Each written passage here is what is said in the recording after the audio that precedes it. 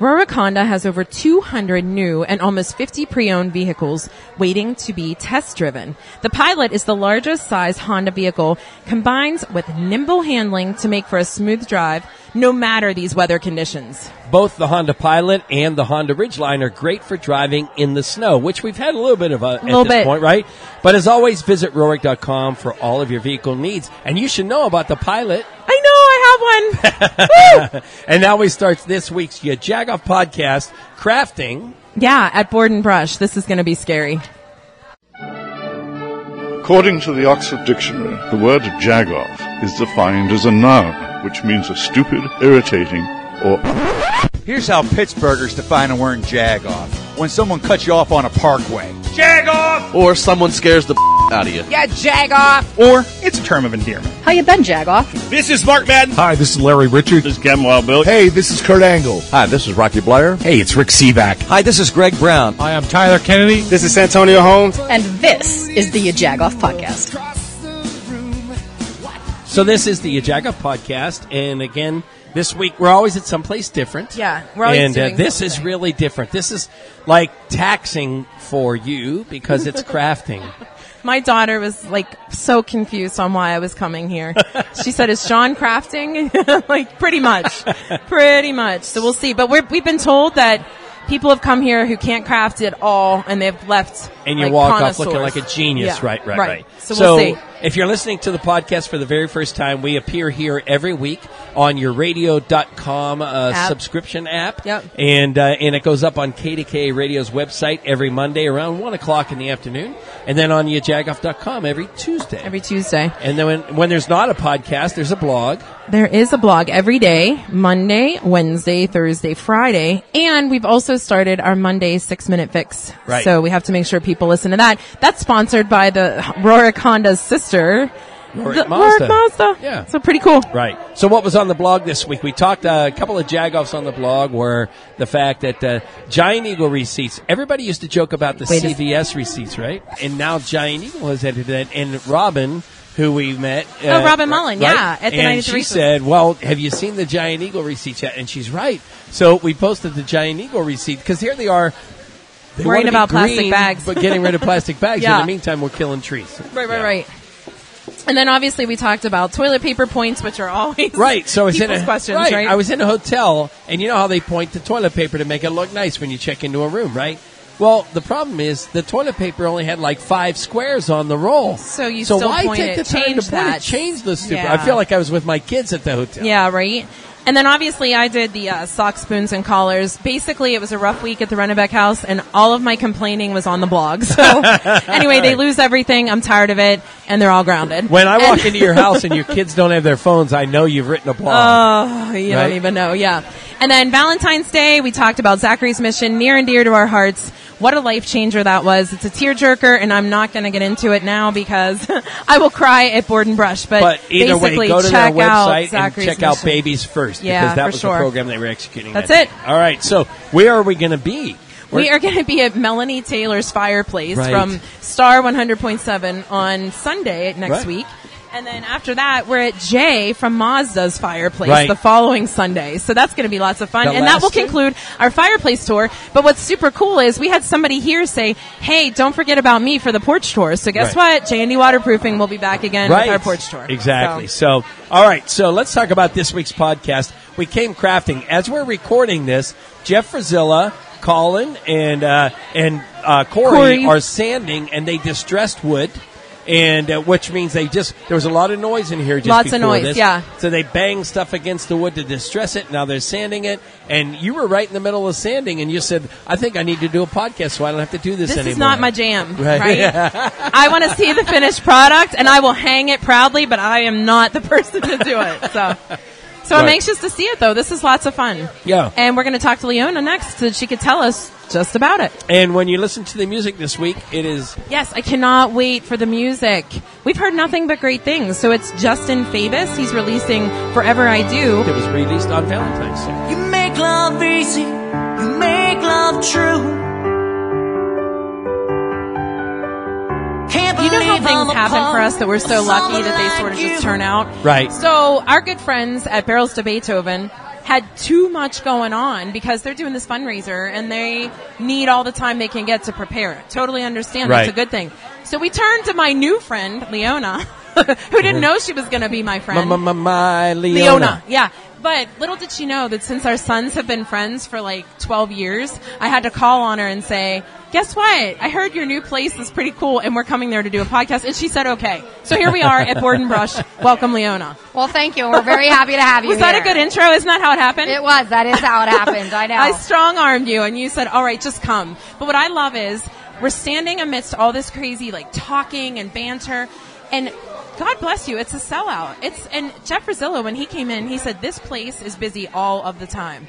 We are. We've been very, very lucky. So we opened a year last November, and holiday season we knew would be busy, but it has continued through January and February. And, for us, it's not just about what you're making here. It's really about the experience that you have. Right. So you get 3 hours away from everything, and you're working on something that you really want to be great. So you can forget about your kids and forget about your job and forget about all those things that you've got going on and just do something fun for 3 hours. So the place is called Board and Brush, and we're watching Corey and we're watching Jeff, and they've just stressed their wood. They're staining their wood now, and kind of cool. But what made you think of doing this? Just looking we know for it's a business, franchise, right? But why this business versus opening up a pet grooming or whatever? Were you a crafter? What made you go this way? I actually do not have a crafty background. How about that? I have a business background. So I graduated from Pitt in 2001. Previous to that, I grew up in Lancaster County in eastern PA. I hear the Lancaster. Do you hear it? Yeah. Yeah, a little bit of it's in there. You didn't shake it yet. But like everyone else, I got to Pittsburgh, and then I just couldn't leave. That's what happens here, right? Yes. Yeah. So I have a restaurant general manager background,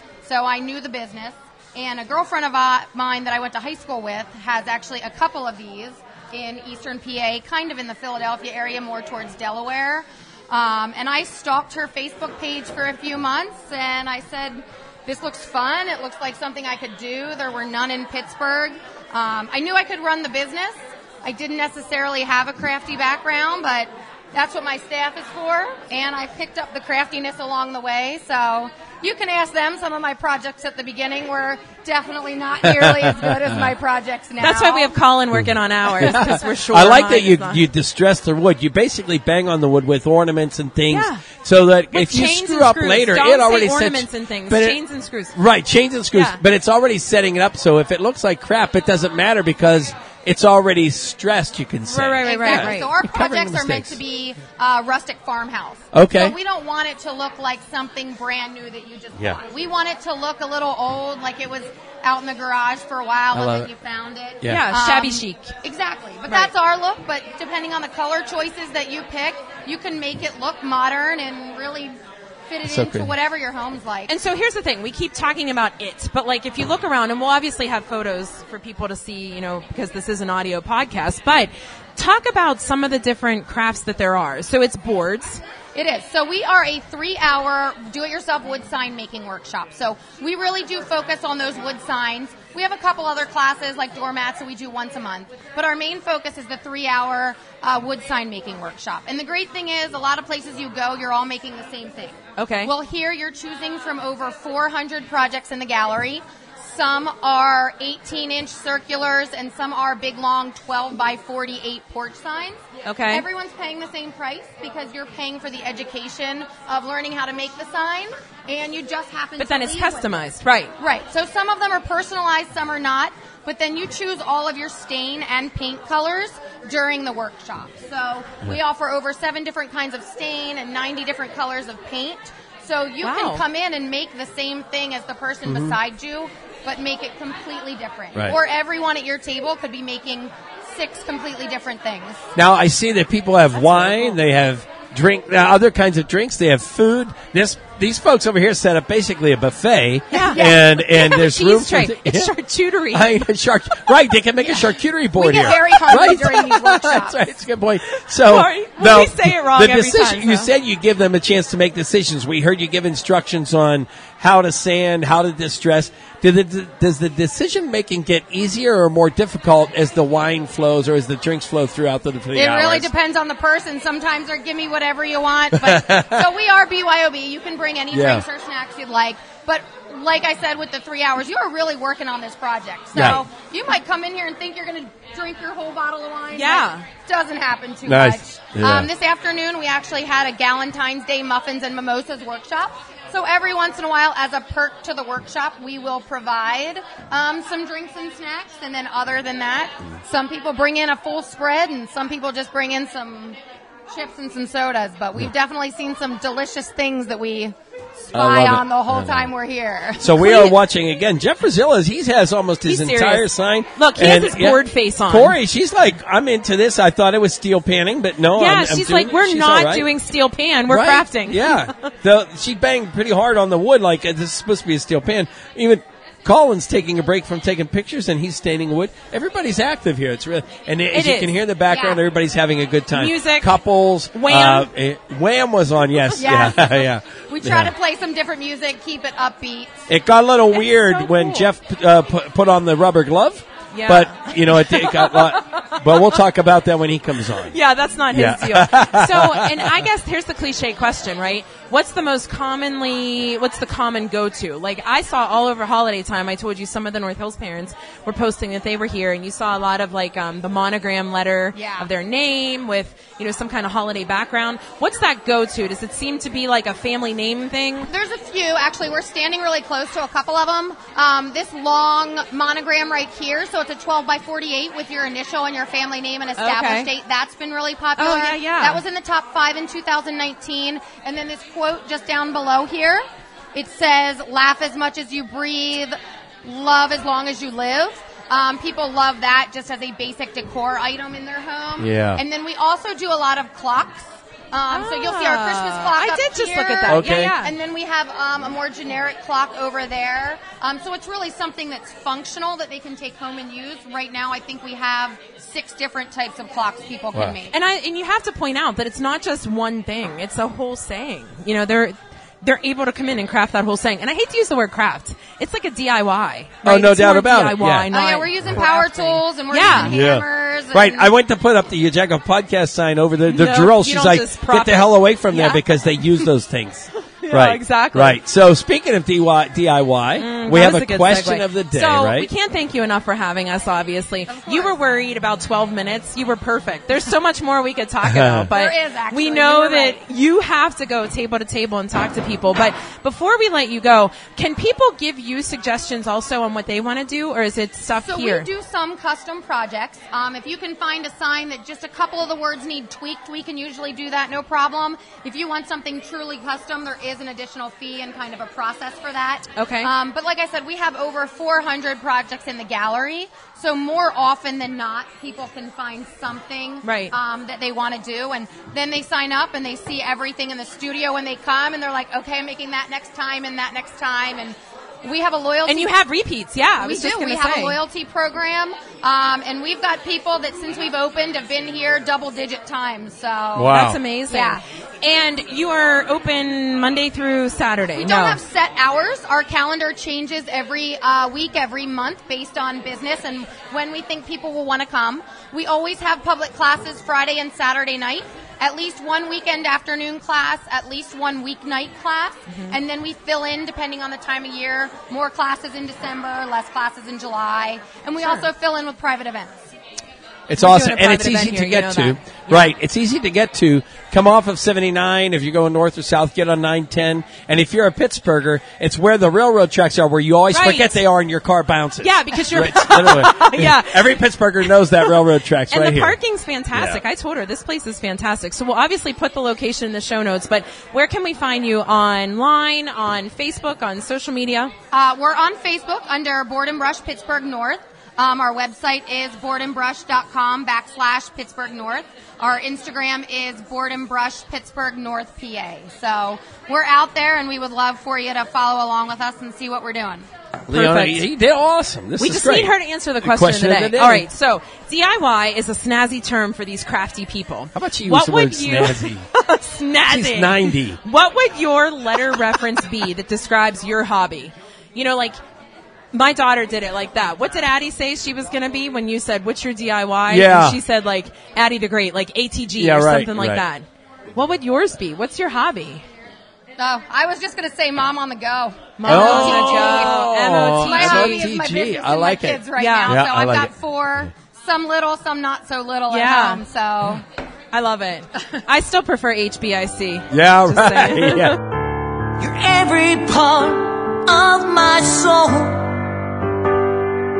Forever I do need Well, the you. funniest part is our guests really didn't know what they were doing because Right. we switched it on them. So Right. they thought they were playing drums and now they're crafting. Exactly. So- But Corey was definitely the biggest supporter because she said, so what, if it's not pan, we'll get down and dirty. You are actually crafting an animal saying, we won't say because we'll show the finished product, but you don't have an animal, so you're going to be crafty yourself and turn it around, right? Yes.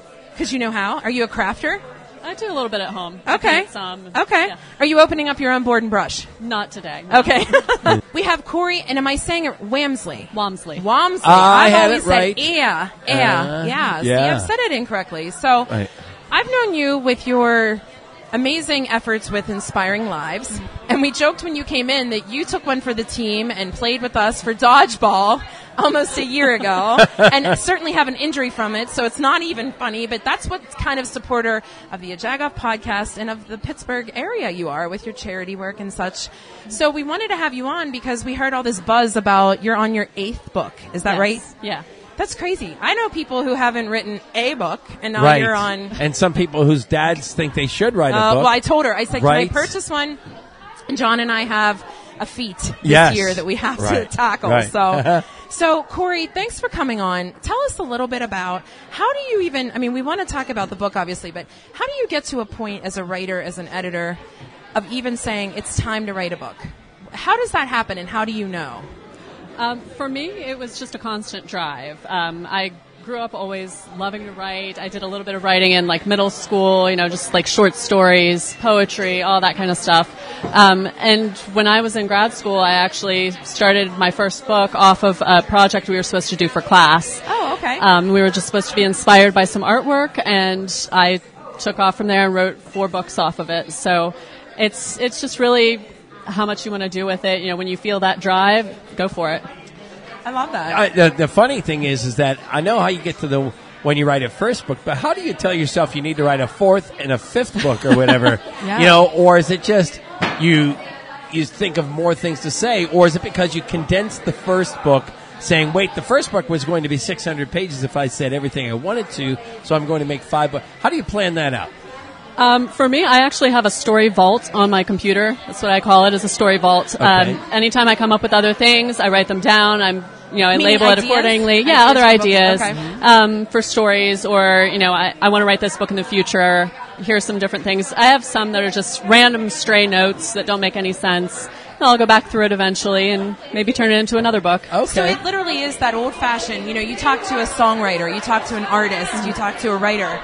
It's that constant routine every day that if you have that thought, write it down. Right? Yes. It used to be a notebook, or you said a story vault from your Yeah. computer. Is that the advice you would give, that even in this day and age where books are still thriving, that's the common key to continue doing? As far as fiction, yes. I think it's important whenever you have that idea to make sure that you are getting it down. I know some people keep a notepad beside their bed. I like to record notes, like if I get to a stoplight, hit the button on my phone and just record something. Yeah. As far as nonfiction goes, I think you need a little bit more of a plan before you sit down and write. You're not usually just coming up with thoughts off the top of your head and putting them down until you actually have that structure for your book, know who you want to reach, and all those other wonderful things that I talk about in my book. But you're also a coach. I think that has to be the point, that you're teaching people the process in which, correct? Yes. Okay. Talk a little bit about that. Obviously not giving away every page in Yeah. the book, but give us just a quick synopsis, number 1, of why you thought that was important, and number 2, what those key points would be. Well, I work with a lot of people who are coaches or speakers, people who want to get the word out about their business and about their big ideas, but they, maybe they're missing something. They aren't getting booked for all the things that they want to get into. So, a good way to do that and to getting that instant expert status is to write a book. So when you do have all these things that people are coming to you and saying, hey, I'd love to know about this, I'd love to know about that, I think it's important to take those ideas and start getting something to gel from that. Those are some of the things I talk about in the book. How you figure out what you want to write about, because you don't just sit down and start dumping stuff out on the page. You have to have an idea of who you want to reach, what you want them to get out of it, and what you want you yourself, like your business and brand, to get out of it too. Because if you write a book that's intended for a beginner, but you don't work with beginners, you work with people who are trying to build a six-figure business, then it's not going to help you very much. So it's about becoming a subject matter expert at this point, right? Yes. You write the book, you become the de facto, maybe, subject matter expert. And so now you're the subject matter expert about helping people write books about their business. And what's some of the more unique stories you've helped with at this point when someone comes to you and says, boy, I need some help with this? What's some of the more unique stories of people's businesses? Oh, geez. A lot of people I talk to want to also talk about their personal experiences. Okay. So they'll talk about that and how it relates to business, maybe some things that have affected them and how they work with their clients, different things that have changed their approach to basically how they live. I have one client who I worked with who her mom decided to uproot them and move to Alaska. So we get this wonderful story about her actually traveling through, and I don't remember if she used that in the book, but just going up through and figuring out what they were going to do once they got to Alaska. Wow. Yeah. That's amazing. And how do you diffuse the questions or the theories that, hey, this is a great idea, but from having done it, being in your field, you know what, this isn't. Maybe it's been done before. Mm-hmm. How do you diffuse something like that? Is that part of it as well, where you have to kind of be that voice of reason that maybe redirects people? Yeah, sometimes I do. I usually tell them to look at what else is available in their industry, because you don't want to write exactly the same book. Right. And of course, your experiences are going to be a little different, but you do want to make sure this is something that people want to read about. You don't want to write a book that nobody really needs. And you want it to be unique. You want it to actually focus on that audience. So it has to be something that's going to appeal to them, and it's not going to make you or the people you're writing about in your book look bad. Right. That's a good point. And do you... does everybody come up with a theme? Your theme is Spark. Talk about that, right? Yeah. Well, the Spark method is something I talk about in the book. It's basically everything that you need to pull together to be able to write your book. And you have all of it except the structure, which is what I bring into it. I give you the structure and help you figure out, what's going to go where, what order makes sense. Do you actually want to tell that story? All those kind of things. That's a lot of what I talk about in the book. Okay. Yeah. Well, and it's funny because I pulled from your website a couple of things that you say are important, and one of them that I want to point out is you say you can easily write your book quickly without relying on a ghostwriter and a lot of coffee, which is funny, but a ghostwriter is often somebody who is suggested, right? Mm-hmm. How are you in this day and age where everybody wants to write a book, right? Mm-hmm. How are you saying that a ghostwriter really doesn't have to happen? How are you replacing that? Because even as we said, my dad wants me to write a book about his legacy in Pittsburgh, which I definitely want to do. But I'm busy, right? So John keeps saying, give somebody your notes. And I, as a writer-ish, I say, I don't know that I could have someone else do that. I need to be the person in control. So talk a little bit about that. Well, a ghostwriter works for some people. And I know a lot of people love working with them, so I don't want to say anything bad about it. Right, but at the same time, it's very different getting somebody's notes and trying to create this story for them. Right. And I've done a little bit of that. I've done a lot of writing. I used to work for the government, so I would do writing for the government. And if I spoke with a scientist, I always sent it back to them and said, is this what you wanted me to say? It makes a lot longer process because you're trying to interpret the feelings that they have. You're trying to create their tone with your work if you're ghostwriting. So if, let's say you hand that over to a ghostwriter, they're not going to know all the little nuances, and they might not even know to ask you, oh, what did you call your grandmother? Or, what about this time? Do you have a story about this? But as you're writing, you might think, oh, I need to include that. I need to make sure that I'm mentioning this. Or, when you finish up and you pass it off to somebody, it's your work, too. And that changes how you feel about it. And I think some people want to hide behind a ghostwriter. I think some people want to just pass it off and say, I can't write, and I'm going to hand it to you. But really, I think everybody can sit down and write their story. And I think that's what you're saying, right? Yeah. But more than a ghostwriter, it's almost like we need a documenter, right? Because as Rachel's driving around for an hour in the car, she literally could be not interviewing, but documenting, almost looking for someone to just take down. I guess these days today, you could really talk into something and it would translate it for you, right? And you even said you do that with some of your ideas, right? Yeah. I mean, that's what we do, right? Yeah. At this point. So, did you find that? Do you recommend effective? That? Because I can't imagine if someone owns a business, if they're elbows deep into their business, that they do have the time to do this. So, is that what you recommend most of the time? You do what works for you. So, like for me, I would much rather record that little note and then go back home and sit down and have quiet time to write. Okay. I have one client right now who's using like a little recorder, and he takes it with him and is recording stuff. I have another client who does her entire book spoken, and then she goes back through to review it. So, if you feel more like you're going to get your story out by sitting down and typing, if that's where you feel most comfortable, then that's how you do it. But a lot of people come to me and say, I don't know how to write. I'm like, get a recorder, turn on the little microphone app on your phone, like just speak it, and then you'll be able to type it from there. Yeah. I love it. So, where can they find your book? How can they get in touch for that so that we know how we can direct our audience? Okay. My book is available either in a digital copy for Kindle or as a hard copy on Amazon. You can just search for The Spark Method, How to Write a Book for Your Business Fast. And I also have a launch party coming up on February 27th. It's at 6:30 p.m. at J&D Cellars in the South Hills. And then before we let you go, though, talk to us about Inspiring Lives. How are things going with Inspiring Lives? What can we expect in the next quarter? All that good stuff. Well, we're still going strong. I think we have our spring issue coming out in March. Okay. It's very exciting. We have...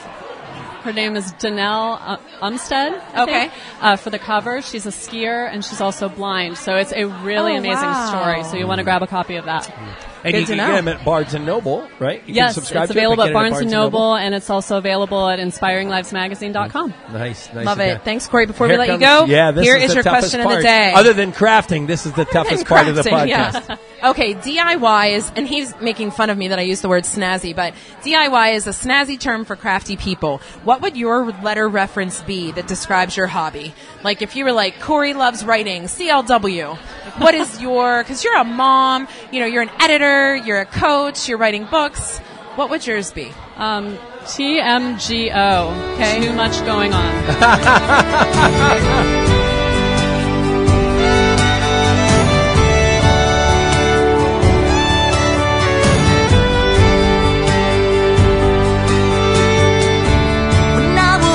Rach, you're painting. John, I know. Rach.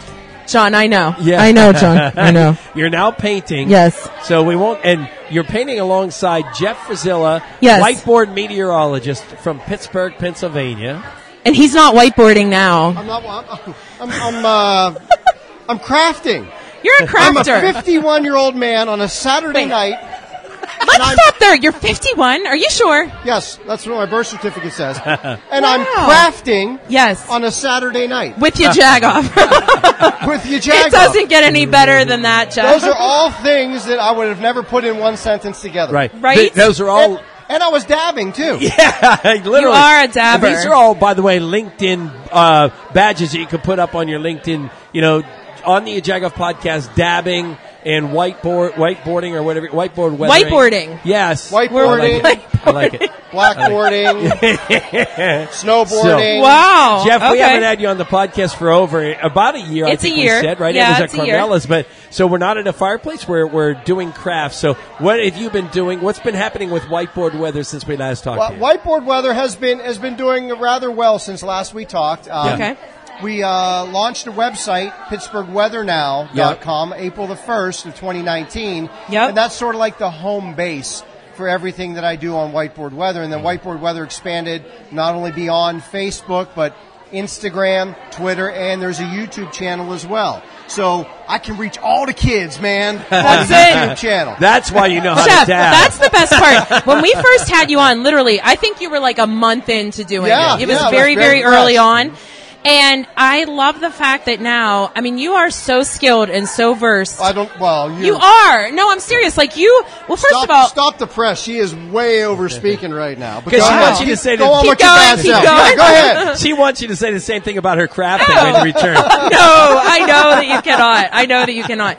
But, kudos to you because, you won Pittsburgh Magazine's weather person of the year. Yes, I was very, very blessed to have people that have supported me. Yeah. And I'm not talking about just my family, obviously, but Pittsburghers that have supported me through this venture in voting for me for Pittsburgh Best of the Burgh, Pittsburgh Magazine, and then I won the City Paper Award as well.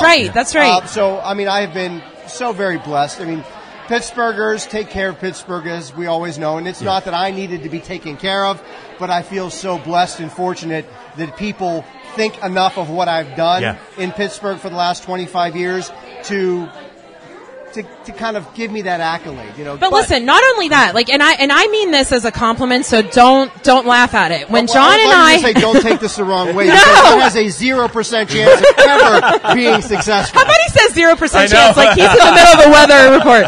But here's the thing. John and I, when we do marketing on top of our podcast, right? And when we're in the middle of an idea, we will say, it's crazy how digital works. Yes. We Jeff Brazila'd that bitch. We will say that. Like, you took a craft and you said, I don't have to be on TV. That's the reality of it.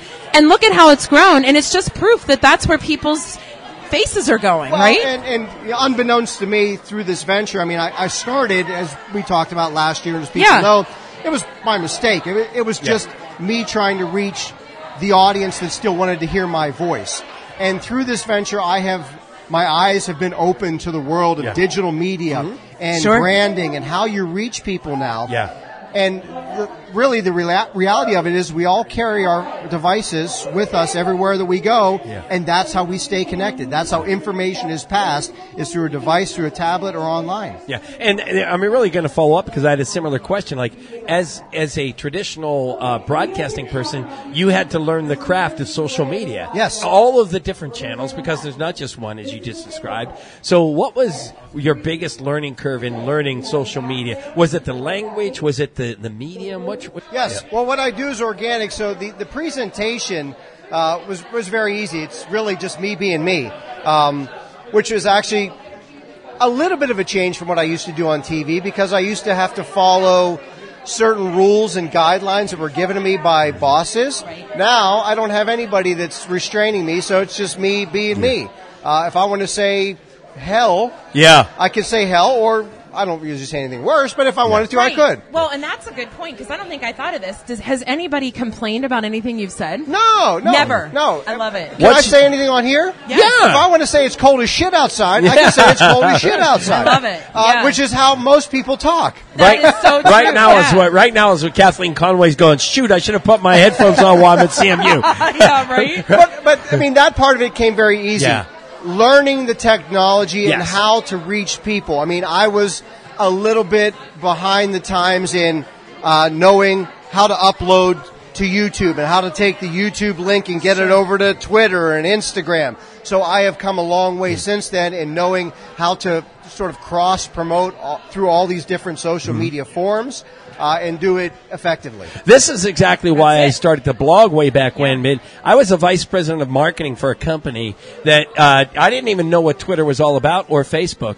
So when I left, when we all got laid off when they sold the company, I asked our friend Dan, how do I write a blog and how do I start Twitter? And I had to get my hands dirty because I didn't know it because other people did it. Yes, and that's and I have become very social media savvy, I think, and there's still a lot to learn. I mean, I'm still learning other social media forms, not so much to do it professionally, but just to understand them because I have 11 and 13-year-old boys. So I had to know what TikTok's all about, man. Yeah. I was just going to ask you, are you on TikTok? I am on TikTok. Okay. Nobody follows me because I don't post anything, but I had to know what it's all about. I want to know what my kids are into and the things that they're looking at and the things they could be posting on. So it's just a matter of really staying in touch with the times. Yeah. Well, and I think for you, any of the folks who we have interviewed who still have those type of media jobs say, part of our jobs at this point is social media. Mm-hmm. So we're doing our job, whether it's on air, broadcast, whatever, and then we have to keep up that way. So you've sort of figured out a way to say, hey, this is what they're looking for. And I don't even know if what I'm doing or anyone else that is doing anything similar to mine, if that's the quote-unquote the wave of the future. Sure. It's the wave of the present, though. Right. Yes. I've had so many people that have said to me that they watched me on TV when I was on and say that that's just not the way that they're gathering information anymore. We all have busy lives. I mean, look, if you look around this room, people are in this room on a Saturday night, granted, but there are people here on Tuesday night, Wednesday night. People don't sit around the house and wait for the information to come to them. They take the information with them wherever they're going, whether it's soccer practice or board and brush or at the hockey rink or at the coffee shop. People are being informed 24/7. And I went and I did at my son's school, 5th, 6th grade school. It was a literacy fest, and I talked to them about social media literacy. And I told them, this is one of my points, is information now is gathered as you go. Whenever the tragedy happened with Kobe Bryant, I was in a hockey rink in upstate New York on a Sunday afternoon. If it had been 30 years ago, I wouldn't have known about that until probably 6, 7, 8 hours later when I was at home in front of a TV. But at the time, I knew about it within 20 minutes of it happening. And everyone's reaction to it. Correct. Yeah. So that's the way people gather information is my point, and that's why I'm presenting it the way I am, so people have it live when I do it at 7 a.m. and 3 p.m., or I say at their leisure. Yeah. And that was one of my questions, actually. You started out just 3 p.m., right? Yes. So you, I guess, figured out there's a need for it at a different time. Is yes. that basically? Well, talk a little bit about that. How are you taking it to the next level? Is it based on your following feedback? Is it you watching what's happening on TV, on the customary channels? I don't watch TV anymore, I'll be honest with you. I do not. I have now switched solely to gathering my information through online. Through social media, through websites and whatnot. I don't watch TV anymore. But the way I sort of expanded and continue to evolve is through my knowledge of what went on in TV and the way people consume information, but now how people consume it, in today's world. So I used to do it at just 3 o'clock. Right. Before the traditional news program started. Then I saw a need, we could do one of these at 7 o'clock in the morning. People headed out the door for the day. The two are different. The 3 o'clock is more expansive. I talk about a longer range forecast when we're talking about weather. The morning is just literally about that morning, maybe a couple nuggets about what's coming ahead later in the week, but it's not that detailed. So they're two sort of different products at different times of day, and I try and serve as many people as possible. Yeah. And it's working. And are you noticing, is there a different audience, or are the same people tuning in? Or are you able to track that? Or is that something you're saying, I really don't care, I just want to get my word out? I try and track it somewhat. I'm still evolving in the whole metrics and understanding who's watching and what age group they're watching. So that is still evolving for me. There are many of the same people that watch at 7 and 3, but there are some that catch one and or the other. And the beauty of it is I'll still see days after the fact. I do on Fridays, I do a ski report for Seven Springs. 5 days later, people are still watching the ski report from last Friday. It's probably not, at that point, relatable, the information on Tuesday because it was talking about the weekend before, but still people just like watching videos. Right. It is a very voyeuristic society. People like pictures. They like videos. Well, and you're engaging. You're very engaging the way you're talking. You're too you kind. are. I mean, right. Keep going. Keep going. Listen, they should come crafting with. So what is your favorite social media medium to consume information with? Facebook, Twitter, Instagram? I'm probably... Twitter and Facebook, I'm on most of the time. Those are the two that I probably troll the most. Okay. Facebook, because that's probably the centerpiece of Whiteboard Weather. So I do, as regularly as I can, I check a lot of the feedback. I do. I mean, if I'm getting 600 engagements on a particular post, when I have time, I'll sit down and I'll probably look through a lot of those posts to see what people are trying to engage me with, what conversation, and I try and comment back to them whenever possible. And then Twitter is probably how I gather a lot of my information. Sports world, news world. I'll look at, based on whom I'm following, what information is being put out there. So, I've been watching a lot of the political arena of what's going on. I follow through links that I get on Twitter. All the sports stuff I consume through Twitter. So that's my information gathering source. Yeah. And I want to go back to, because you talked about the website. What you do on Facebook is one thing, but your website has articles. It has golf articles. It has ski art. It has a lot more than just weather. Yes. And what I do on Facebook is the 7 and 3. Yeah. But the website is all encompassing. I kind of say that's the home base, the mothership of everything that I do, because everything that I put out on Facebook or Twitter or Instagram or YouTube ends up on the homepage, PittsburghWeatherNow.com. And that is not just weather.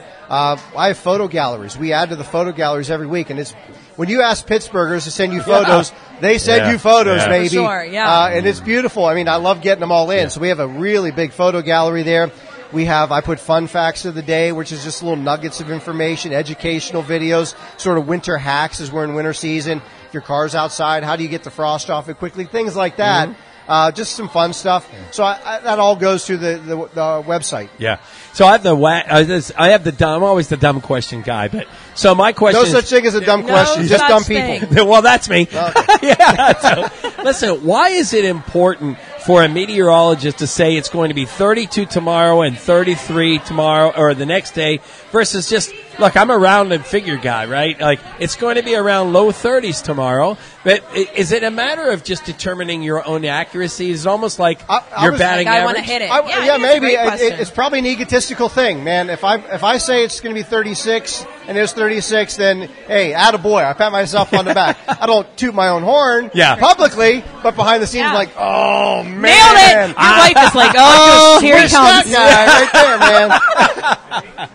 That's funny. So funny. In the meantime, you don't go beat your head on the wall when it's 34. I said 35. Yeah. Oh, it's a rough. Kids, I would be like just that. go do your homework because I don't need to talk to anybody. On that day, you have that 2 degree sort of range ratio there, so you're like, oh yeah, that was a win. That was a win. And I have to ask too, and similar to you, is the fact that Pittsburgh, more so this year than ever, is experiencing like Monday, we're in the summer, and Wednesday, we're freezing. Is that complicating things? Or are you feeling like your credibility's like, I really have to tell these people this is how drastic it is? No, I mean, and quite honestly, I get, now that I've sort of branched off into this whole new world, I get less criticism than I did when I was on TV. I'm sure. People are much more loving, much more forgiving. Right. And it's amazing when you interact with them how much more forgiving that they're going to be. Yeah. But, I mean, Pittsburgh weather's always challenging. Yeah. The one constant this time of year is it's cloudy every day. Just paste a big cloud over 5 days. Wake up, it's cloudy. As I used to say with Denora, cloudy with a 30% chance of showers. Pretty much got it covered for the next 3 weeks. Oh my God, it's so true, right? No, and I know I sound like a million years old when I say this. Is when I was younger, we had ice rinks in Westview that we would go play on, and there's no winter in the last 5 that I can remember where we could have a week's worth of an ice rink. Yeah. Where we would learn to go play hockey. We've had spurts of winter this year. A day. Yeah. I think the longest spurt of winter we had was 3 days in January when it got cold for 3 days and then it warmed back up. Yeah. Well, and even he said yesterday we were walking on the North Shore from just to our car, and I said, I am freezing. He said, you're just not used to it. Yeah. And it is so true. Yeah, we're becoming kind of like a little bit of wusses here because we're not used to the cold. I don't mean to stat drop on you, but that's kind of what I do. We've only had 5 days the entire winter where the temperature's been below 15 degrees, or 5 nights, I should say. It wasn't even days. We need like a bumper stat drop. And then you walk in. I don't want to get all stat geeky on you. I can if you want to. Listen, you got craft geeky on us tonight. I really did. Why not get stat geeky? Let's tell everyone how he switched my craft because he decided that he wanted to drink local, and he convinced me that I would like choose kindness. Yes. We're doing... he's never seen me drink, that's why. We have made 3 boards here. Yes. One says choose kindness, has a nice little red heart on there. Very kind, very... Sweet. Yes. Love. Yes, Love's we have one that says love with a He'll heart. get to it. Yeah. And we have one that says drink local.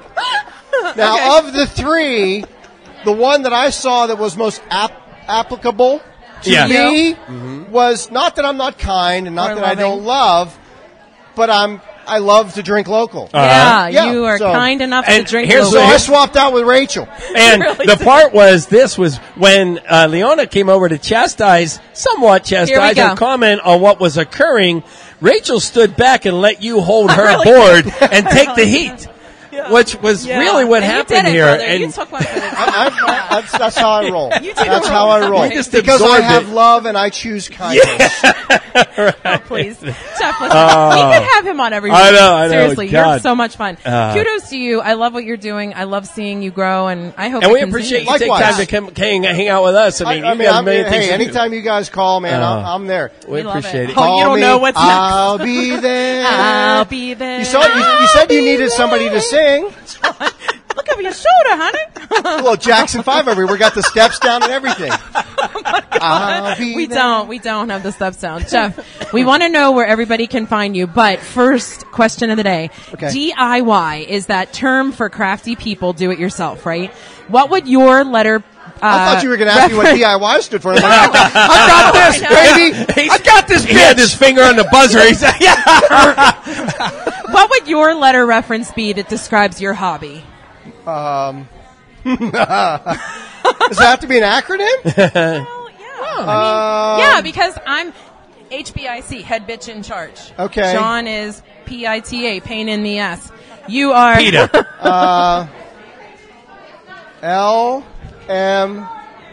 NOP. Laughing my ass off. LMAO. LMAO. That's been done. Oh, well, okay. But he's a known. WGJ, Weather Guy Jeff. I don't know. Look, she's WBW is whiteboard weather. She's like, Right, yeah. yeah, I know. She's like, Jeff, you did it wrong. like, Redo this. Redo this. What we could do? Red pen.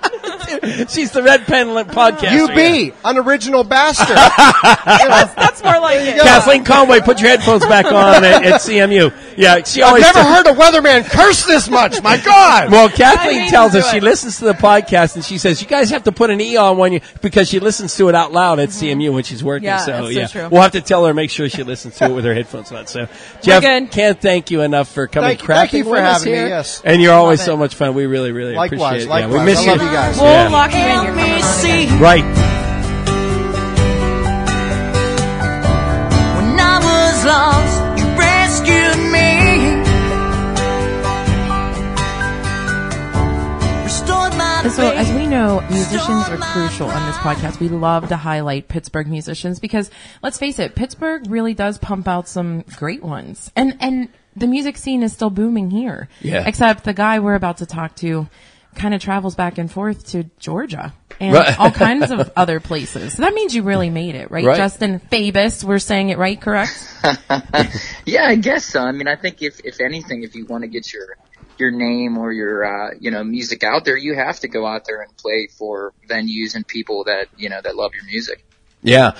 Well, and so first of all, you have missed our big night of not crafting. What is it? Do it yourselfing. DIY, yeah. Yes. Where you stress wood, then you paint it with some stuff, and then you paint stuff on it, and then you're you Rachel. guys were real Jagoffs for not inviting me. Right. You're in a much better and warmer place, trust me. It's actually freezing here. Oh, no. What? Oh, okay. Yeah, so we're in shorts terrible. today. We're in shorts today because you're in shorts today. Yeah. Yeah. I mean, It's one of us. Like 30 degrees, 40 degrees. Yeah. So Wow. it's terrible. So before we start really into all the details, let's give some of your credits. You are opening for Billy Gilman on February 27th at the Craft House stage. You've been to Children's Hospital. You just told us before we started recording you were on the Bubba Show Ghost Hunt. And so you were with Jeff Rosilla, who was on on the podcast today. That would have been an awesome thing. Pretty cool. And your new manager is a guy we know, Tom Dowd from Pittsburgh, who we work with Wahlburgers. And it was meant to be, Justin. Right. And Julie Grant is your fiance and the topic of your new song that you just released February 14th, right? That's right. That's right. All right. Tell us a little bit about the song. Why is it so important to, was there some significance in the fact that it was Valentine's Day that it was released? And I would suggest you say yes, because we have a lot of female listeners.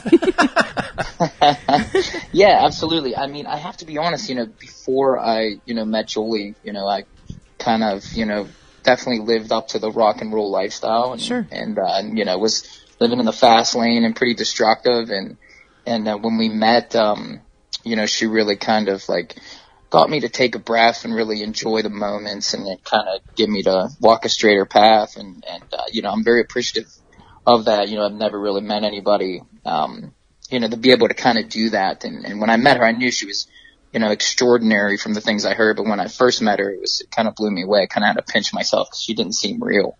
And then when we started dating, it was just like, okay, when's the other leg, when's the other foot going to drop here? Because this is just too, and just with anybody that's been in really terrible relationships in the past, you kind of get a little jaded. Sure. And, so it's, dating's rough and especially with, being on the road all the time. And so when I met her, it was like, unbelievable. It was a breath of fresh air. And So I come from a place where when I come from writing songs, I'll never write songs that I haven't experienced or haven't lived. And a lot of people, especially since I'm from Pittsburgh, say like, how does that work? How can you be a country artist and be from Pittsburgh? It doesn't work. And I always laugh because it doesn't get more blue collar than country music, and it doesn't get more blue collar than Pittsburgh.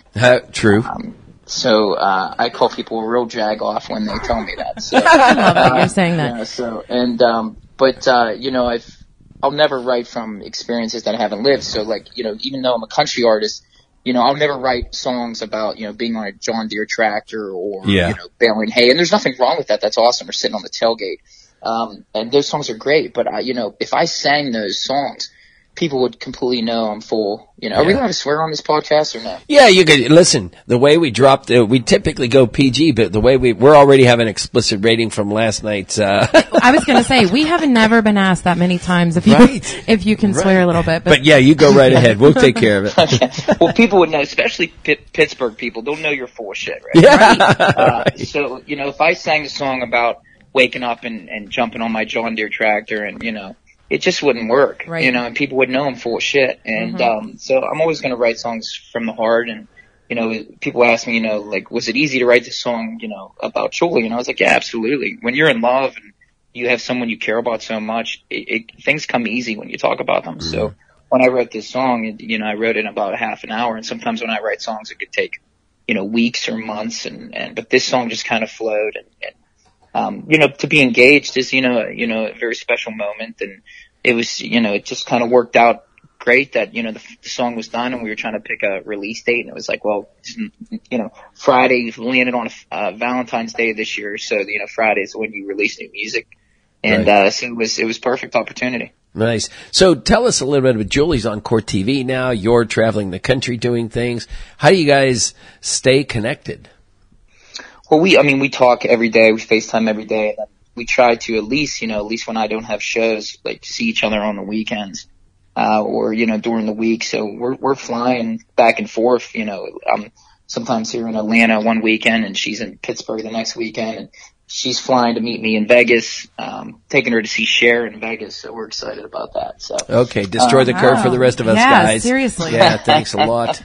So so we're really excited. So a lot of times when I'm doing something like in Vegas or, I'm doing an event, a charity event in April in LA, she'll meet me there or she's doing an event. I'll try to meet her there as long as our schedules meet up. So it keeps things fresh. It keeps things exciting, but it is hard, to not be able to come home every day and see your partner. I mean, it's definitely rough. For sure. But it's for the greater good because you're both doing what you love and, you've already kind of said it's meant to be. Absolutely. I love it. Well, and I have to ask, follow up is, what is her take on the fact of knowing that this song is about her? Oh, she loves it. The first time I played it for her, she cried, and it's kind of funny. Like we were joking for Valentine's Day. I said, "Do I really need to get you something? I wrote a song that the world's gonna hear." Right? But, no, you done good. I still had to send flowers. Any guy that knows better, even though they say they don't want flowers on Valentine's Day, you don't want to be that guy that doesn't send flowers. Exactly. So yeah. Yeah, we're hoping my husband listens to this episode. Just saying. Right now, every guy in Pittsburgh is hating me right now. Oh, there's no question. Yes. Yeah, they're lining up to figure out where you're at. No question. Yes. And you brought something else up that was going to be my follow-up question, but you touched on it. Pittsburgh is becoming known for some country artists. And you're right. For so long there was that stigma that it was all South. It was Tennessee. It was Georgia. It was, those down home kind of places. And now it's becoming a genre of its own where it's not just tractors and twangy stuff anymore. Talk a little bit about what, when did that really start to happen and when did Pittsburgh feel it? Well, I think, we have to really give a lot of credit to, some of the bigger country artists like Kenny Chesney coming every year. And just, these huge country artists that took note of Pittsburgh and realized like, hey, there's a great fan base here. Right. And I think people realize like, in Pittsburgh, we love, homegrown and we love our blue collar people. And in the end, it's all about the songwriting. I mean, you could take, I'm a huge fan of all different kinds of music. I grew up on country music, but I also grew up on singer-songwriters and rock artists and classic rock and R&B and so I'm a huge fans of like seeing Cook and Billy Joel and Bruce Springsteen. So you could put a Billy Joel or a Bruce Springsteen song and put that against, some steel guitar and some fiddle, and you'd go, okay, this is a country song, just because of the words in the song. Sure. And so I think, Pittsburgh's always, I think, loved country music, and I think it just started to grow from there, and guys like Kenny Chesney and Tim McGraw coming every year and just building that. And now it's like every country artist that goes on tour always makes a stop in Pittsburgh because, our fan base here, when it comes to sports, we're the greatest, fans in the world. And I think, it's starting to get that way when it comes to music as well because, country artists, I've, worked with a lot of huge country artists. I've opened up for some bigger country artists, and they always say how much they love playing in Pittsburgh because how much those people appreciate them coming there. And you can't fail to mention Dan and Shay. No, not at all. I mean, crazy. Those guys are doing huge things. Yeah. I mean, writing huge songs of the year, winning Grammys, winning CMA awards. Yeah. Only one of them is from contest to it. Right, and only one of them is from Pittsburgh. But Pittsburgh, they claim the entire thing. Right. We birthed Dan and Shay. And I love the fact that there's this. Yeah, they're Yinzers all the way. They are the classic example of people think they came up overnight, right? Right. They just kind of turned into something. I mean, they certainly once they hit the treadmill, they were running. But you understand the game of this isn't anything. They didn't do anything overnight.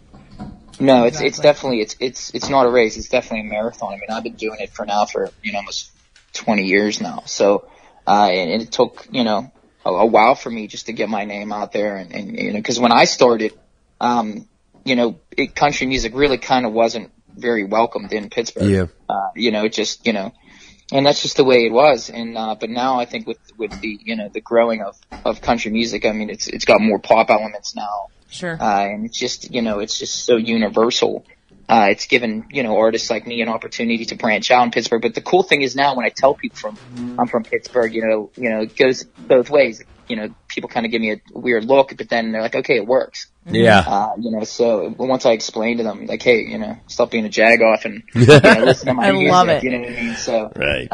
It's funny. I was working out, being in so many different states, I like using the word Jagoff. I'm from Pittsburgh. And right. People that aren't from Pittsburgh, they look at you like, what the hell does that mean? You know what I mean? And I was working out this morning with my fiance, and we were doing a class.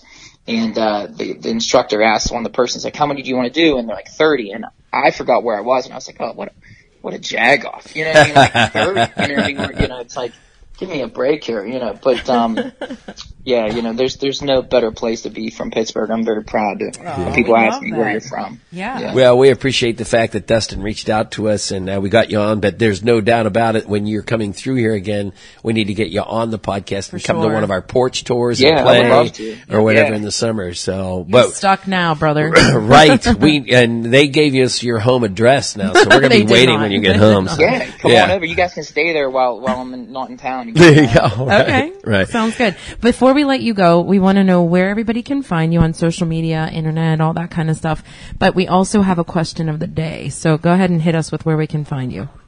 Yeah, my website is justinfabus.com, and all my social media handles are the Justin Fabus. Perfect. Oh, that's nice and easy, Justin. Perfect. Yeah. Yeah, not to sound like an asshole, but unfortunately Justin Fabus was taken. So I sometimes, I was like, I'm not trying to sound pompous. That was the best thing that was available. So. Gotcha. No worries. Yeah. All right. So here's the question of the day. As you know, we're not going to say crafting, because crafting could be like coloring and, silly, easy little color forms. This was do it yourself, roll your sleeves up kind of thing. So in the crafting world, though, they call it DIY. Do it yourself. What are the 3 letters or the acronym that would best describe you? Oh, jeez. I mean, how about TJ, B, Justin? Famous. TJF. There you go, yeah. Or a lot of people call me JFB. JFP? Justin Fabus Band, yeah. Okay. Yeah. So, okay. That works. Yeah, my fiance likes to call me JFB. So, we'll go with that. All right. I love it. Nice collaboration. Yeah. On a belt buckle. Justin, thank you very much for this. And as we end this and wrap up our thank yous, they'll be hearing the rest of your song. And good luck with it. Let us know when you're coming through Pittsburgh. Yeah, for sure. Thank you guys so much for having me. I really appreciate it. Rorick Honda has over 200 new and almost 50 pre-owned vehicles waiting to be test-driven. The Pilot is the largest size Honda vehicle, combines with nimble handling to make for a smooth drive no matter these weather conditions. Both the Honda Pilot and the Honda Ridgeline are great for driving in the snow. Visit Rorick.com for all of your vehicle needs.